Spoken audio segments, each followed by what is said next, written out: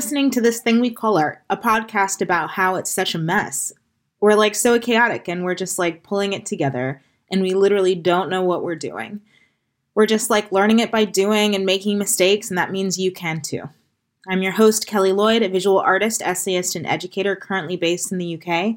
I've been interviewing people in the arts about their livelihood since 2017, and today you're going to hear a conversation I had on the 1st of November 2022 with 12O Collective's Eva Duerden and Lou McNamara. 12O was a collective motivated by interesting processes rather than shiny exhibitions. We created projects that exploited the gaps in our knowledge and our eagerness to learn. We strove to create a program that promoted, challenged, and encouraged artistic practice in all its manifestations, rather than scoring points for the CV. For us to do this, it was paramount that we had a flexible, open, and supportive approach, catering to artist development and their individual needs. Eva is a third of the group formerly known as 12O. They are a quasi-artist designer in Berlin, but still make works that prod their definitions of aspiration, cheating, through bootleg Kopfkino props. Lou McNamara is a London-based cinematographer, camera operator, and technician across a range of projects.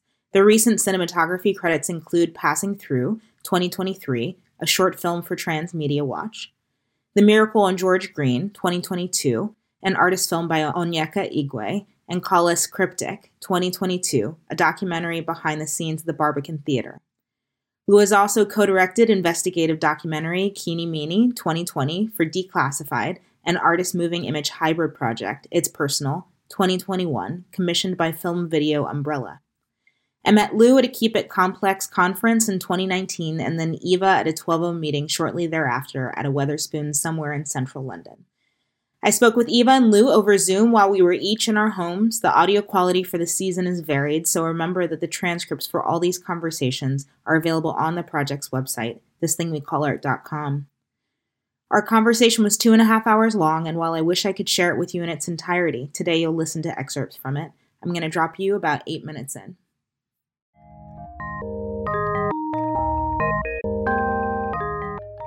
I feel like the vast majority of the projects, like each individual project, all happened in like 2016. Like when I actually looked back at the back, they all happened between like June and like September, like October of 2016. It's wild because in my head that's a lot more spread out. We just like spun around frantically for like 5 or 6 months, and then like actually turned out so many like projects. But then like we also just learned how to do and wanted to do more like sustained longer term projects that involved like a lot more partners and collaboration and time. Didn't we did like 3 projects a year, and then I think we did the maths once. We were like 3 projects is like the most realistic amount we can do while also having jobs and lives. And it was like, okay, well, one's 30-30. And then at one time it was the curation residency. And then we're like, okay, we get to pick one other thing. And I can't remember. I feel like that was filled with something else as well. And that will end up being back end maybe. But that was like 2018 maybe when we started realizing that. 2016 was just a period where they were like small things. You wouldn't even remember them as a project. But we did like, we wanted to do a monthly event called First Thursdays With. Oh my God. So we did something every single month for that for like 3 months running, on top of doing like, I don't know, Norky and a curation residency. And like, that's what I mean by we were like spinning. Like we were doing more than one event a month. There was a period where we were like doing the podcast with Caitlin for her curation residency and doing like a full Artlix Weekend moving sculpture park at the same time. And then like a live event as part of Artlix Weekend for the podcast. Why did we do this? Like no one was asking us to do this. No, nobody. It wasn't like this like great appetite. People were like, give us more projects. We need more projects. They were just like, thanks for 30-30. See ya. And we were like, no, we could do 2 at the same time. Why did you do it? Was 2016 really just kind of like a year where you're like, this is a make or break year? Or what was even happening in 2016? Maybe 2016 was like the year that we were like, we want to do all these things, and we were really excited about all these projects, and it wasn't any way of like smushing them together. It was like they were all very much individual things, and then I think we were just being young and unrealistic probably, and also like quantity over quality. Like we were just doing things that didn't take that much time. They did take time. They felt really big and difficult at the time, but they're much easier to execute than like anything we did later. And then what happened in 2017? Did you have like a conversation that was like, we need to stop doing this? And then also, is that like around when you stopped using your house as like a event and exhibition space? No, I think the end of 2017, looking at our CV, I think at the end of 2017, maybe we decided we were no longer going to use the house as a project space. But 2017 was really busy too, because that was Norky, which was with oh God, how many spaces? 1, 2, 3, 4, 5, 6, 7, 8, 9 spaces and like 50 artists. I can't remember. It was like a ridiculous amount of artists. And we didn't even go to most of it. We like drove around delivering posters to everyone. Then we had En Plein Air. We had Wednesday Night Live. and then that's when we were sort of like in the full swing of group show podcast with Caitlin. So 2017 was still busy, and that's not including 30/30. So that was still, I would say 2017 was still a really busy year. I think the difference between 2017 and 2016 is there's a couple of the projects in 2016 we were asked to do. So like going to New York, we were asked to do the residency with Embassy Gallery and the sort of residency with the Royal Standard and Muesli. So these were things that people had asked us to do, as opposed to us curating off our own initiative, I think, and us responding to it. In 2017, for some reason, we decided to match that. I think 2017, that's our first Arts Council funding. So like we're also suddenly, we'd applied for that and then we're able to pay people and like have some budget for the projects. So I think we applied for like, I don't know, 9 or 10 grand, and we split it across like so many projects and so much stuff that it like, now it seems like silly tiny amounts. I don't think we paid ourselves like, I think we got paid. I think we got like a nominal fee at the end. Oh my God, no, we did. I feel like we got like £190. I feel like it was a really specific amount. And I was like, oh my God, this is so exciting. And like now in hindsight, that I think we worked it out. It was like 0.02p an hour or something. Yeah. We worked that out. We'd applied for Arts Council with 2016 as a kind of reference. So we've been like, look, we can do like 7 things and it's totally fine. And then promised we'd do that again, but with money this time. So I think that's why 2017 was so busy, because we felt like, well, we did all that with no money. Now we have to sort of, give Arts Council the same bang for their buck kind of thing, which is ridiculous. But yeah, I think that's why we felt we needed to sort of match it. But I also don't think it was that stressful to do all this stuff, because like we'd go to New York and be away, like be there and be doing the thing. But like the amount of planning that took is actually like a couple of days of like emailing 3 artists, making sure we got our visas and booking our flights. But we maybe. Yeah, totally. But like, I mean, in comparison to like the projects we do now, there's so much more that goes into before the event day or like the public bit, whereas like Fresh and Frozen or any of the first Thursdays, like they did take planning, but we did most of that planning for everything within like a day, and we met weekly for a day and we'd just sit there and like work through everything. Yeah, I know what you mean. When on paper, it doesn't seem like it's stressful, but I think it's the fact that we were all working full time minimum, probably trying to do our own practices around that too. And these were all overlapping. It wasn't like, okay, let's sit down and like, we're going to do this project. We've got like 2 to 3 months. It was like, no, this is 2 to 3 months. And we're already trying to finish this podcast with Caitlin. And I remember there was a period where we all sort of like divided our kind of responsibilities. But then that caused problems, I think, because we'd all be like fighting for time in our meetings. We'd be like, no, we really need to talk about this. Yeah, because I think it wasn't so much that each thing took so much time. It's just that we were all probably really tired and they overlapped. So it was the hindsight. It was that like, knowing that even though Norquay is in 3 months, okay, that's ages away. It's like, how long is it going to take for people to get back to us and for them to make their work? And I think that was like the learning then of being like, what is like a good amount of time to actually care for the artists that you're working with and the organizations to be accommodate for them to actually make the work. So yeah, okay, it was only a day of emailing, but time management was the issue maybe. Maybe before we get any further, do you want to introduce yourselves? Yeah, sorry, we just started talking about our calendar. You didn't actually ask us the question. We're like, let's pull up the CV. I just have October 2016 open in my calendar, and it's wild because it's only 12 stuff. I had no other life, I guess. Or I just didn't use digital calendar, I think. Anyway, sorry. Eva, introduce yourself. So I'm Eva. I'm an artist and a designer, I think. And I'm currently living in Berlin.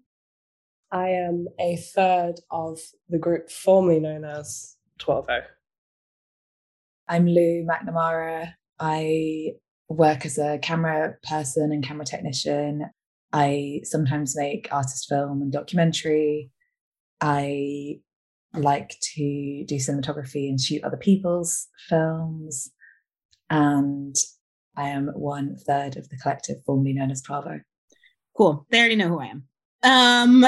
Also, I am the remaining third of the collective formerly known as 12O. I don't know if that's the right way to say it, isn't it? It makes it sound like the collective is still ongoing. Exactly. It's changed its name, but won't tell you its new name. Or that it's like in a legal dispute, like Prince, over the ownership of 12O. That's why I wanted to say formerly known as. I am allegedly 1/3 of 12O collective. Of the former collective 12O. The now deceased. 12O. I was 1/3 of 12O collective. But 12O, okay, so 12O in some respects is dead, right? Yeah. We are a group of 3 friends that tend to meet together as the trio, which was also the group formerly known as 12O. So it is the group formerly known as 12O because we are still this group of friends. Like, so we just don't go under the name of 12O anymore. I would argue that 12O always got in the way of our friendship. And actually, we would hang out and spend the first few hours of whatever time we did spend together just talking. And then the like last third of whatever time we had together, we would do 12O. So I would argue that 12O facilitated our friendship. I mean, obviously, I wouldn't know either of you had I not like been a part of 12O. And then also, I don't know, I mean, especially during the pandemic, right? Like I spoke to you both more often than I spoke to basically anybody. Yeah, and when we met up during the pandemic, we weren't doing 12O stuff. I was trying to think of like actual times we've hung out as a 3 outside of 12O, or like when you moved your stuff to my dad's house, that was like outside of 12O. Whereas the rest of the time, it's like that kind of like we've institutionalized our friendship. We're friends. Like I wasn't friends with Eva before 12O either. Like as in we were acquaintances, but we became friends through 12O. Yeah. And true. Same with us and you, Kelly. So like, then there's like those points where either 12O gets in the way of the friendship, as Eva's putting it, or like also our friendship gets in the way of 12O all the time. Like we're trying to have a meeting and we spend an hour and a half out of an hour and 45-minute meeting catching up because we're friends and not doing 12O stuff. It's a very blurry line. Yeah. What was 12O Collective? So 12O changed, I think it was intrinsic to 12O that it always developed with what we wanted it to do. So it was never just like fixed on one thing. So we used to do exhibitions and then we were like, that's out. Other people do better exhibitions. Not interested in doing that. Doesn't mean that they're not valid. It was just not the thing that we felt was the thing that was missing. I think the idea of 12O starting was providing something that we wish we could see happening already, particularly for graduates. And then when we were no longer graduates, we were like, what would we wish we saw for young or emerging DIY art spaces or collectives? And so then we were like doing back end, and 3030 was still relevant. So I think it was maybe quite selfishly always something that we wished somebody else was already doing. And I remember us sitting down at one point, like fairly early on, and going like, we shouldn't do it if we're not interested in it. It's not fun. Like, we shouldn't feel like we have to create an institution. This was when we were still doing more exhibition-y things or type kind of like event visual projects. But we'd realized then that we didn't want to do this as like a career move to become a gallery or become gallerists or curators at that point. I think we all tried that though. Yeah. But we realized that wasn't our like goal for 12O. No. Because when we started out, there were a lot of similar scale organizations, like our kind of peer network, who seemed to be doing that kind of thing, where it was like either to build a platform for themselves as curators, gallerists, or show their own work or their friends' work in order to platform themselves as artists. We knew we weren't doing that, but we weren't quite sure what we were doing, apart from things that we felt we wanted to see. But we didn't have like a clear strategy. Who's we and us? So beginning we and us is Chloe Miller, Jeff O'Loughlin, Jacob Watmore, and me. And then by 2016, is that right, Lou? Yeah, I joined in April 2016, and by that point it was just you and Jacob. Yeah. And then Jacob left in 2018, I think. 2019. 2019, yeah. Okay, so then Jacob left and Kelly joined soon after. And then it was us three for 2019 to 2022. How did the original 4 people meet? The 4 original people of 12O, Chloe, Jeff, Jacob, Eva, all lived at a place that the address informed the name 12O. And we all knew each other from Central St. Martin's. And we all kind of graduated around the same sort of time. I think Jacob graduated the year after, but me, Jeff, Jacob all studied fine art sculpture, and Chloe studied textile design. And that's how we all knew each other. And then Lou, we knew at CSM2. And then Kelly and Lou met at a workshop. It was a conference. Yeah, it was, what is it, the Keep It Complex conference? Yeah. And you were talking about back end. And then I was like, ooh, that's so interesting. And then my mouth is full of cheese. And then I walked up to you while your mouth was full of cheese to be like, hi, I want to talk, or let's talk more about stuff. I knew Eva and Jacob from Central St. Martin's, and Jeff. Actually, I was like closest with Jeff. He was the only person I knew really, really well. But then Jeff left the collective. I got to know Jacob because I was working at the bar at Central St. Martin's with them, and we were colleagues.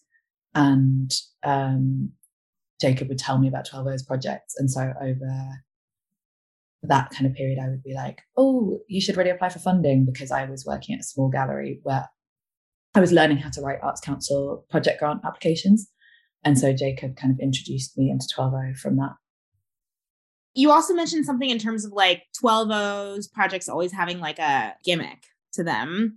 And Sophie Chapman posted a response to our breakup video, something like did more work for artists than many NPOs, and did it with a lull. Like, and then, you know, when I got there, it seemed like the aesthetics of, you know, like kind of pastel website, like super low pixel bunny, you know, like we're already pretty set, like this kind of sense of play, you know, and the sense of like what you were saying, Eva, in terms of like the things that you want to see, the things that you want to participate in being a directive for 12O projects is, yeah, fun and play and gimmicks and pastels. Is that a part of 12O? Is that 12O?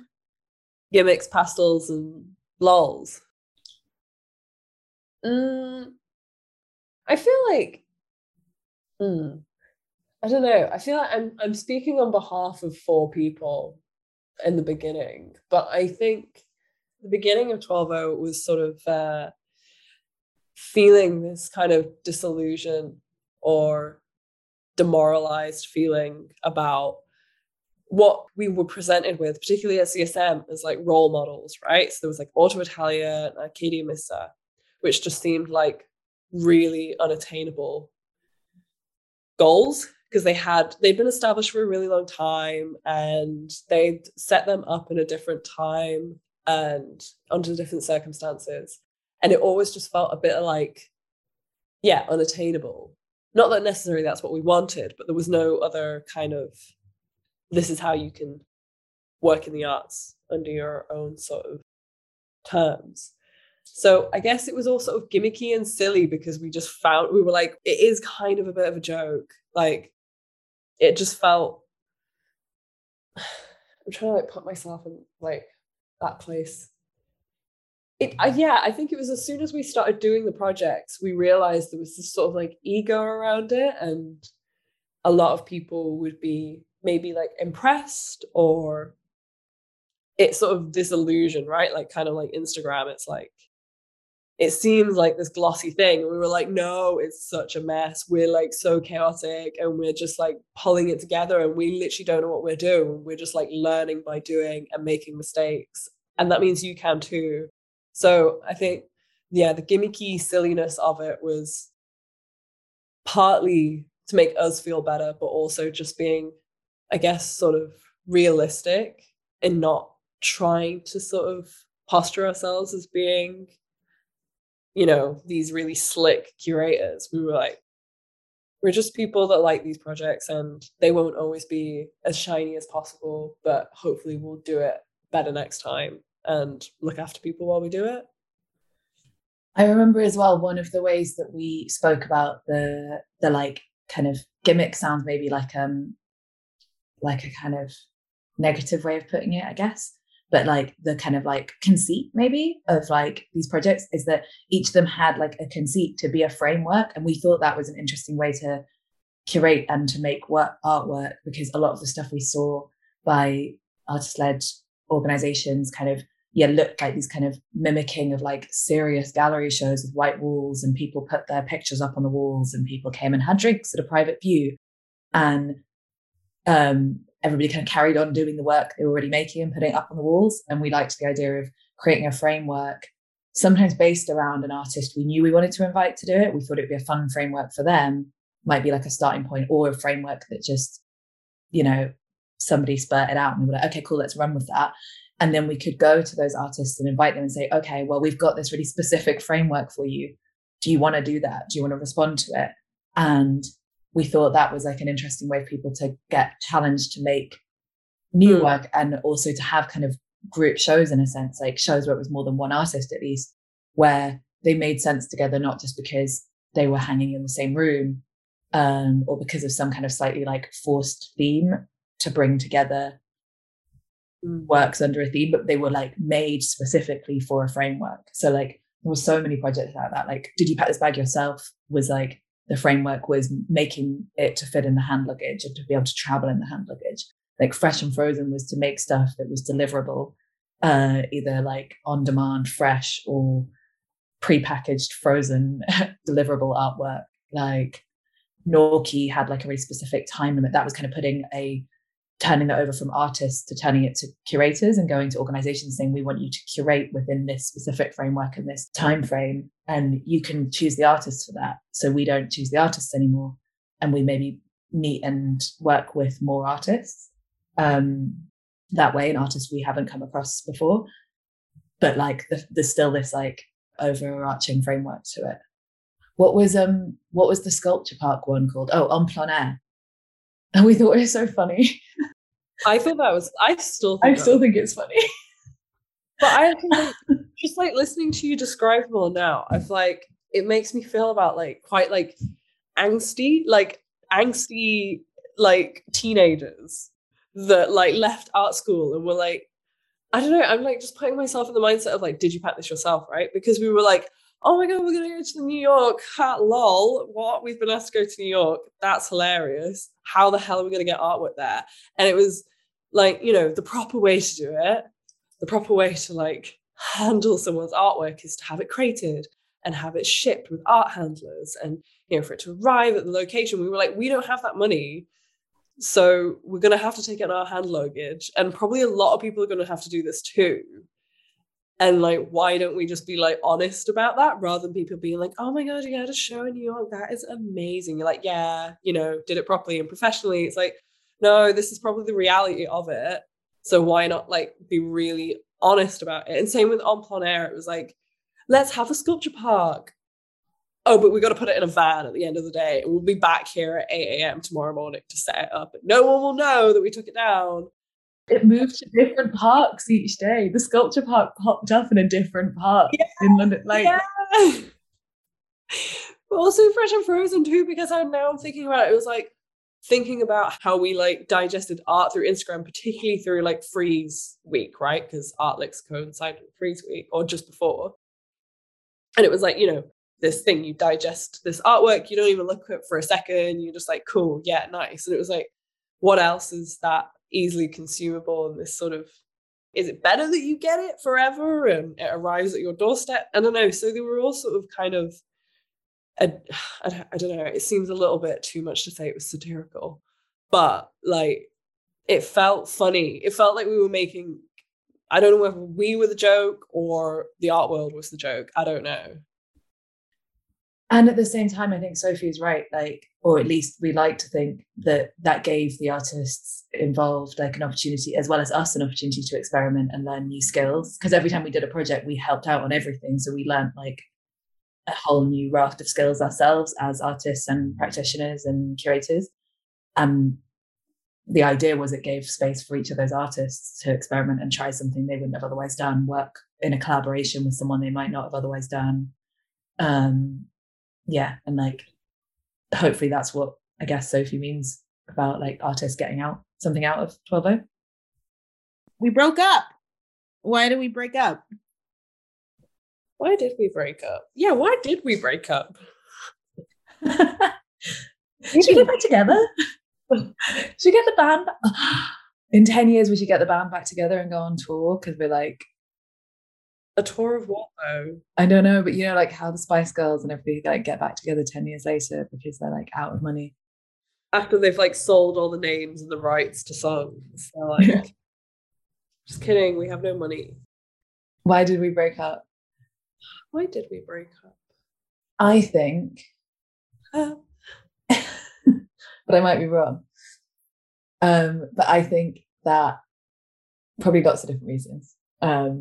But that we were like, kind of, we weren't in sync in the same way as we were like a couple of years ago, of like being on the same kind of wave of how we work. So part of that is living in different places makes like, meaning we can't all meet up in one place, but even when we meet up in one place, like it's like we're no longer in the same kind of like groove of like, it's like we're pulling in different directions maybe, in terms of how we work. And so we still want to achieve the same thing, but we just, our like methods or like our style or schedule and stuff is different. So like scheduling between the three of us became like nigh on impossible, like hard, like it's always hard to schedule with anybody, all the busy people, but like it's definitely hard to schedule a 12O meeting than it is anything else that I do.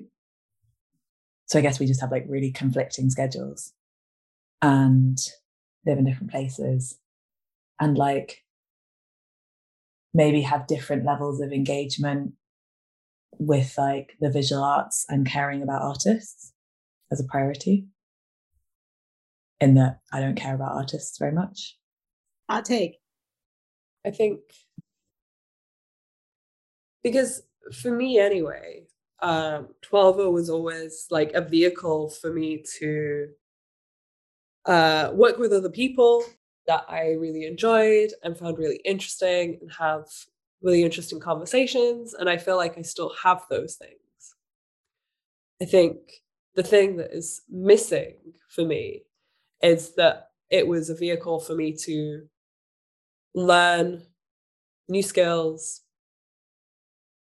in an environment and with people that were also excited about learning things. And I feel like the things I wanted to learn no longer fit into the sort of remit of 12O. Like we could have shoehorned it, but it would have been then like not applicable to either of you, you know? So it was sort of, I think, different practices in the expanded term just didn't align in the same way, even though I still find these conversations we have in 12O or had in 12O and I have with other people really interesting. Like when I get annoyed about not naming any names, but like people that are curating and I hear about how they're curating and how they're treating their artists. And I'm like, oh my God, this is so frustrating. Why are they not giving you any notice on how you get paid or how you're going to hang your work in an exhibition and literally like meeting with you 2 days before, like things like this. So I still find these practices really interesting, but I don't want to do it anymore. I think also something that came up in our conversations was this agreement that you both had made with one another, maybe with Jacob, I don't know, years ago, where you were just kind of like, if this is no longer serving us, or if this is like no longer working, then we're not going to push it. Yeah. And I don't know if you could kind of re-articulate that in the words that were actually yours, but I just thought that was quite interesting in terms of like a way that you had already set out, like when you knew something, when you knew it was going to be over. I think we said if we're no longer having fun with it, then we shouldn't continue doing it. But then also, I think when I was like when I was working in arts organizations and galleries and frustrated with the ways of working there, 12O gave me an opportunity to do something different and model that differently. And I think, at least for me, I either want to do stuff because it's like I'm really interested in it and really passionate, like nerding out about cameras, or because it gives me a sense of purpose. And I think the sense of purpose comes from like a selfish point of view. Ultimately, when I'm like carving out time for other people, is because it's something I care about and think is worth changing. So when I was really engaged in the art world, then that was something I really cared about changing more. And it's not that I like, it was a bit of a like, yeah, hot take when I said I don't care about artists. I do care about artists. I think the art world like is very important. I care about lots of specific artists. I think it's just deprioritized for me, partly because I do a job that takes up so many of my hours, but also I think just like getting older and getting more precious about my time means that I have to be more like careful with what I pick to prioritize or be more considered about that. And where I want to prioritize my purpose is towards things that change the industry and environment that I'm operating in on a daily basis. So I think that's probably like the reason for me. So I could see the value in the projects. I was like, this is really cool and this is really great and this runs really well. But I didn't have like that driving force to do it for myself anymore. It was like, in theory, I think it's great. In our breakup messages, we said, you know, we are no longer working together so we can just be friends. And also like our lives are moving in such, you know, different directions. And, you know, I was just wondering if both of you could talk about these directions. Maybe a good transition would be, you know, I wanted to ask you, Lou, about the camera trainee workshop that you run with Samara Adai. So yeah, can you just tell me a bit about like what direction has your life moved in? Like what are the ways that you are, you know, working in your field to kind of make things better for, you know? And yeah, so what are you up to? What are you doing?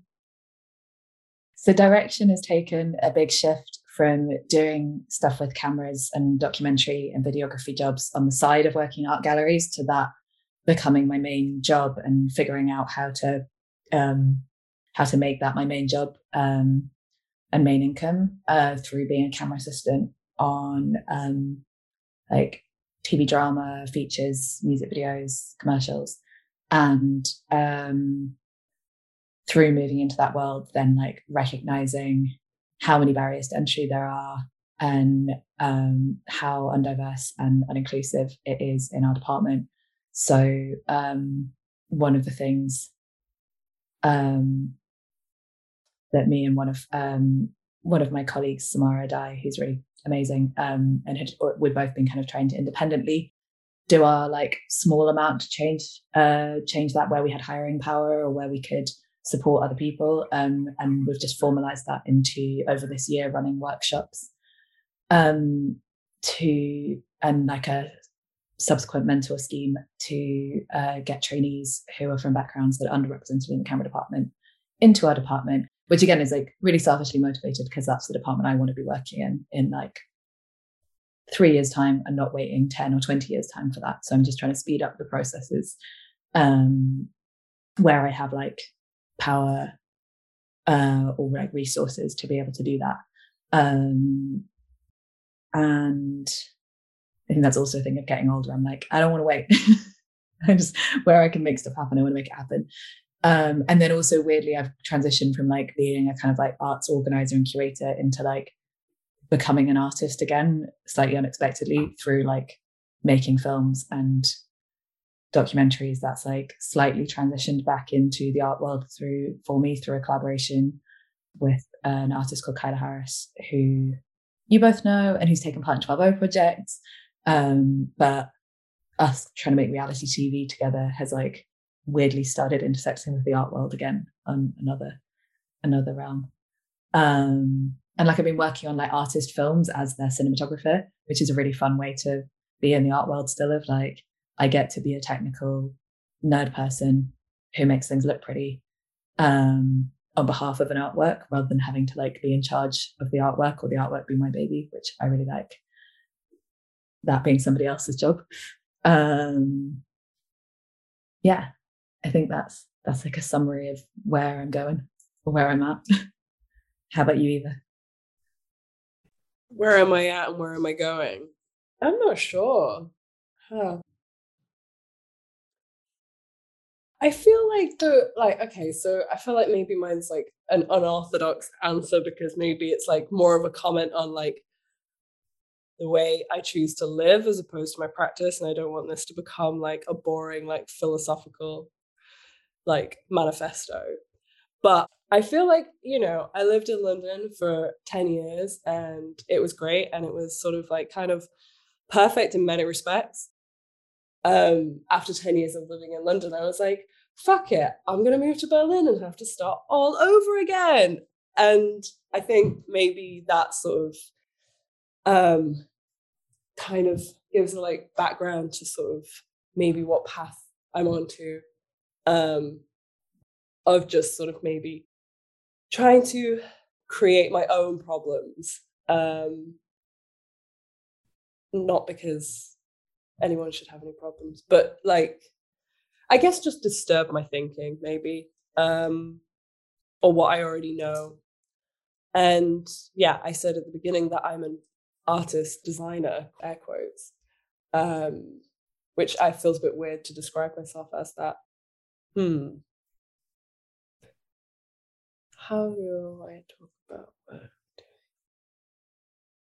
doing? I make objects. I make strange little things in my room that hopefully someone will wear one day.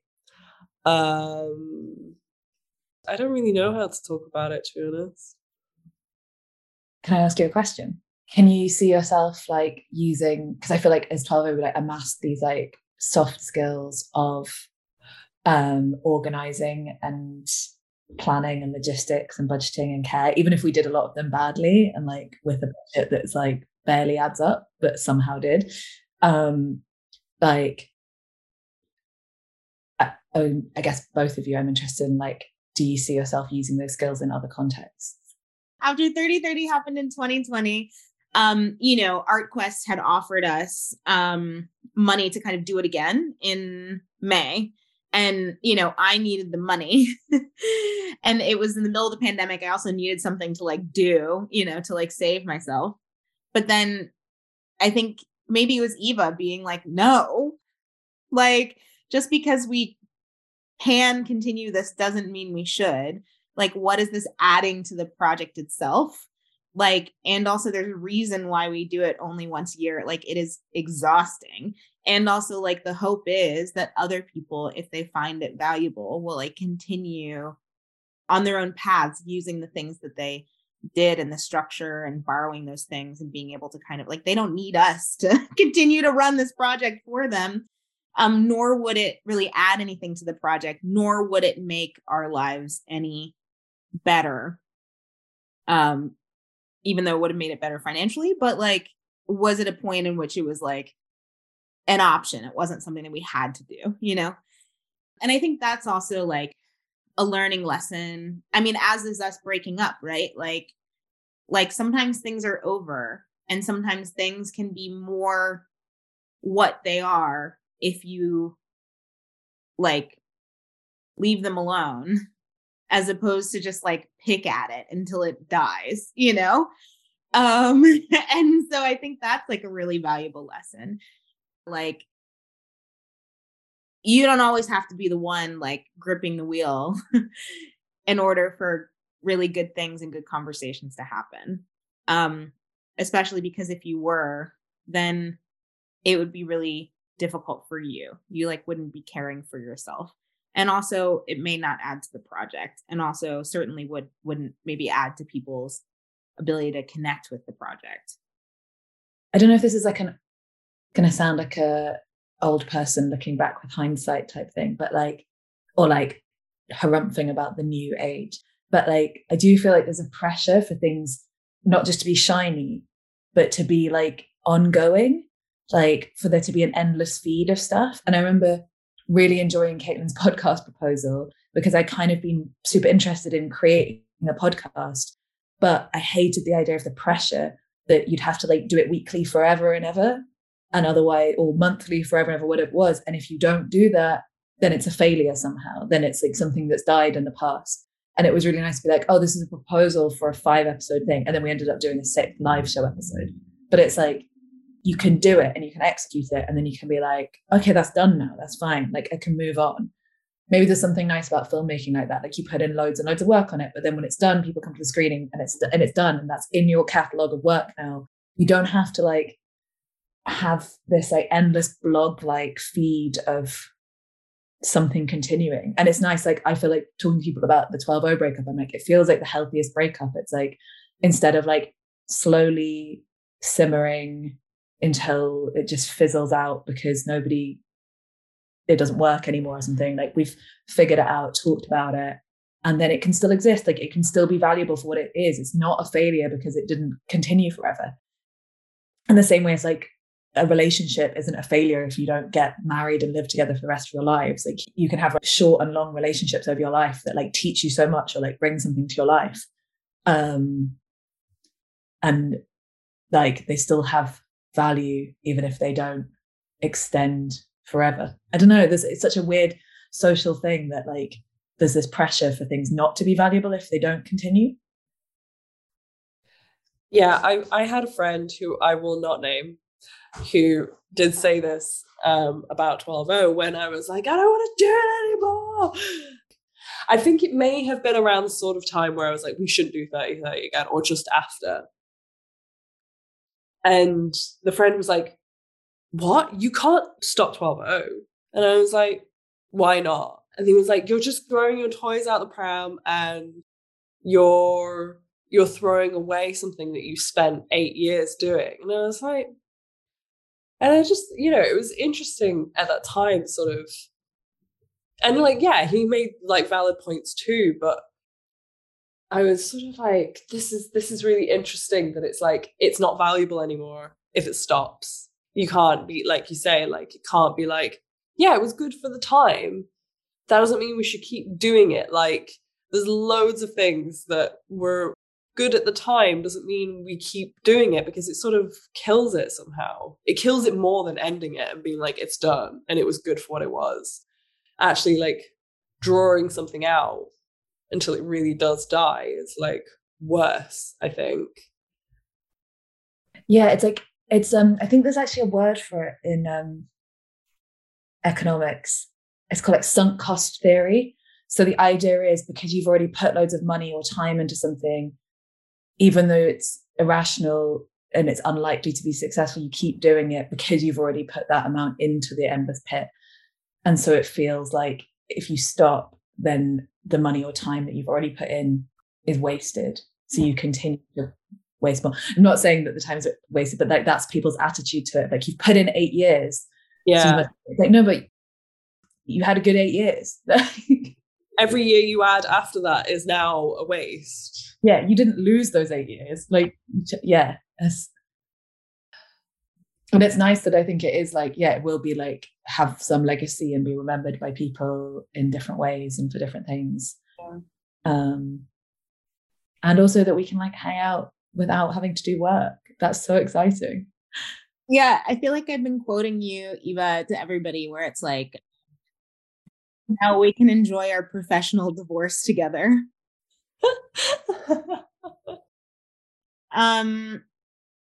Yeah.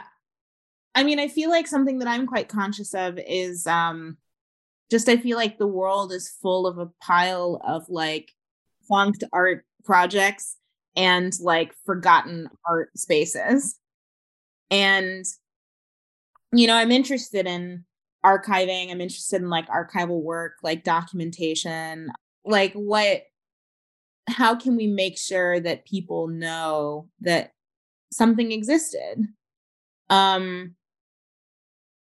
And I don't know why that is so important to me, because like you said, right, like the people that participated will know that they existed, and then they'll die, and then, you know, time will move on.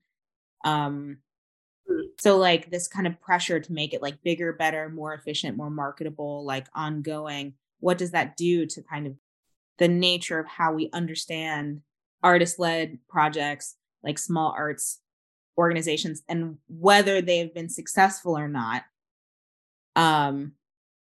After they've ended, everything ends. I feel as though, like, when you were talking, like, yeah, what we're asking is sort of like, how do you measure success, right? You know, so if it's like legacy, but then it's sort of,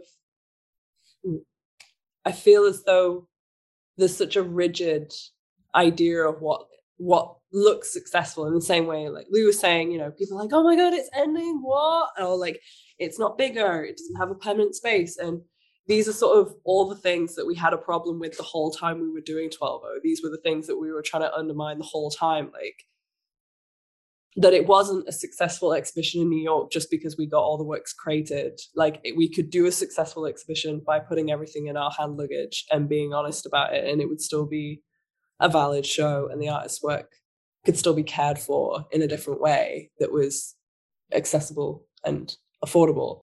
Yeah, I feel like I have a problem with the way that success is defined for these organizations, because for me anyway, 12O's like success is probably in ways that isn't written down, isn't documented, probably isn't properly quotable, traceable. It'll be in like, you know, in the way that like we worked with Bella, and then Bella works with somebody else, and like Bella probably doesn't even remember why she feels a certain way about one thing, but it's, you know, one of you said something when she wrote her application, and therefore she said that to somebody else, and it's like, I feel like that is the sort of, that I'd say that's the success, and it's not quantifiable. Yeah, that's why it doesn't feel like it goes on the defunct pile for me, because it didn't ever have the intentions of trying to succeed by existing long enough to become institutionalized or be big enough, and therefore we can't fail at that if that wasn't the intention in the first place, even though other people might like misread it as that being your intention because they assume that's what arts organizations are doing. And the project's always changing, like maybe as part of that as well, like they're not being like longevity and repetitiveness, and 3030 being the only one where that happens, and that then is continuing, it's being taken on. And it kind of made me wonder, like, as well, 12O never breached past being side hustle in terms of income. Like, we did get to the stage where we paid ourselves on stuff. But like, even say when you were talking about getting paid for another month of doing 30/30, like, even though it was a very generous offer from ArtQuest, like, we were still on budgets where it was like a nice to have in a pandemic, or better than nothing. But it was never like, this could take over to be like a day a week job or 2 day a week job that you could slot in around, you know, another part-time job and then like make it very sustainable. And we never even had a conversation to try and do that, I guess. Like, I feel like we didn't consider it, probably for those kind of reasons of not like it not being of interest. But if we'd really wanted to figure out how to become an NPO and turn it into an organization of the scale of ArtQuest or something, like, we probably do have the connections to find advisors or people who could have like told us how you do that, you know, like, but we didn't even ask. So I guess we didn't want to. But I'm wondering, like, in an alternate reality, what that would have looked like. I'm going to ask you the last question that I ask everybody. Did we talk about what you thought we would talk about? Do you have any questions for me? Or do you have anything else that you'd just like to say? I want to ask you, because I feel like you're in a weird position here of being the interviewer, but also part of the collective being interviewed. So I want to ask you, because I don't think you really got to answer why you think we broke up. And also if there's any other questions that you have an answer to that you don't feel like that we answered that you didn't. Like, as your third of the collective formerly known as 12O hat on rather than interviewer hat on. 1/3 of the alleged collective formerly known as 12O. Why do I think we broke up? Yeah, I mean, like, you know, I think I really have a sense now when things are just too hard. You know, I care about all of this stuff and I really want to do all of this stuff. But like, if I did all of it, it would be deeply unpleasant because this is actually impossible. Like, is there any way that I can cut out half of this? Or is it more valuable just to be like, no, you know? And so it felt that way about 12O, where it was just like, on its face, it was becoming impossible. It was like, we live in 3 different places. We all 3 have jobs. Like, we are going in different directions in terms of like where our creative lives live and what part they have in our lives in general. So I think it just kind of got to the point where it was like, it's just not going to work out. And it felt better just to call it. Like, I think I might have said to you, Lou, wasn't I like, pick up a bottle of Prosecco at the like petrol station on the way? I think we're going to break up tonight.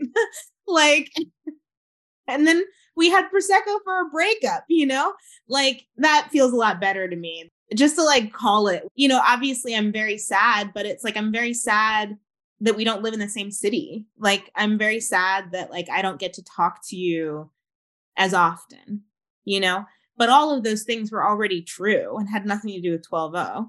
And there are also things that I kind of can't really fix at the moment, but that doesn't mean they'll be true forever. Cute. It's over. This interview. This was really nice. It's like an opportunity to, yeah, it feels really good to have an opportunity to discuss it all. Couples therapy. It's like another framework, you know?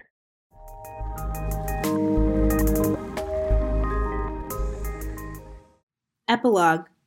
On the 5th of January, 2023, Eva de Werden wrote this to me.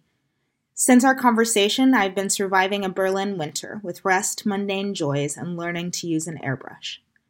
On the 3rd of January, 2023, Lou McNamara wrote this to me. I've been continuing to shoot documentaries, short films, and artist moving image projects alongside running a 4th round of camera trainee workshops with Samara Adai and Focus 24.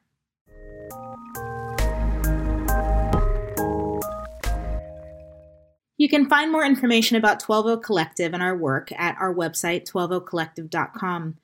about Eva DeWerden and their work on Instagram at eva.dewerden, and about Lou McNamara and their work at their website, loumcnamara.com. Links to what we spoke about today, as well as other interviews with people in the arts, are on the project's website, thisthingwecallart.com. Beginning in April 2023, 3030 will be hosted and facilitated by ArtQuest. Participation will be free, and participants will also be able to access peer mentoring and network support. To find out when the registration for 30 Works 30 Days opens, subscribe to the ArtQuest email newsletter, which you can find on their website, artquest.org.uk, or follow them on Twitter at ArtQuestLondon. This podcast was funded by the Oxford Research Centre in the Humanities. If you would like to help make the next season of this podcast a reality, please consider rating and reviewing this podcast on Apple Podcasts, becoming a Patreon member, or donating through the PayPal link on the project's website. The logo was designed by Eva DeWerden, the episode artwork was created by Julia Ratti, and the theme song was made by Alessandro Moroni. This podcast was produced by me, your host, Kelly Lloyd. Thanks so much for listening, and tune in next week for my conversation with Gina Valentine.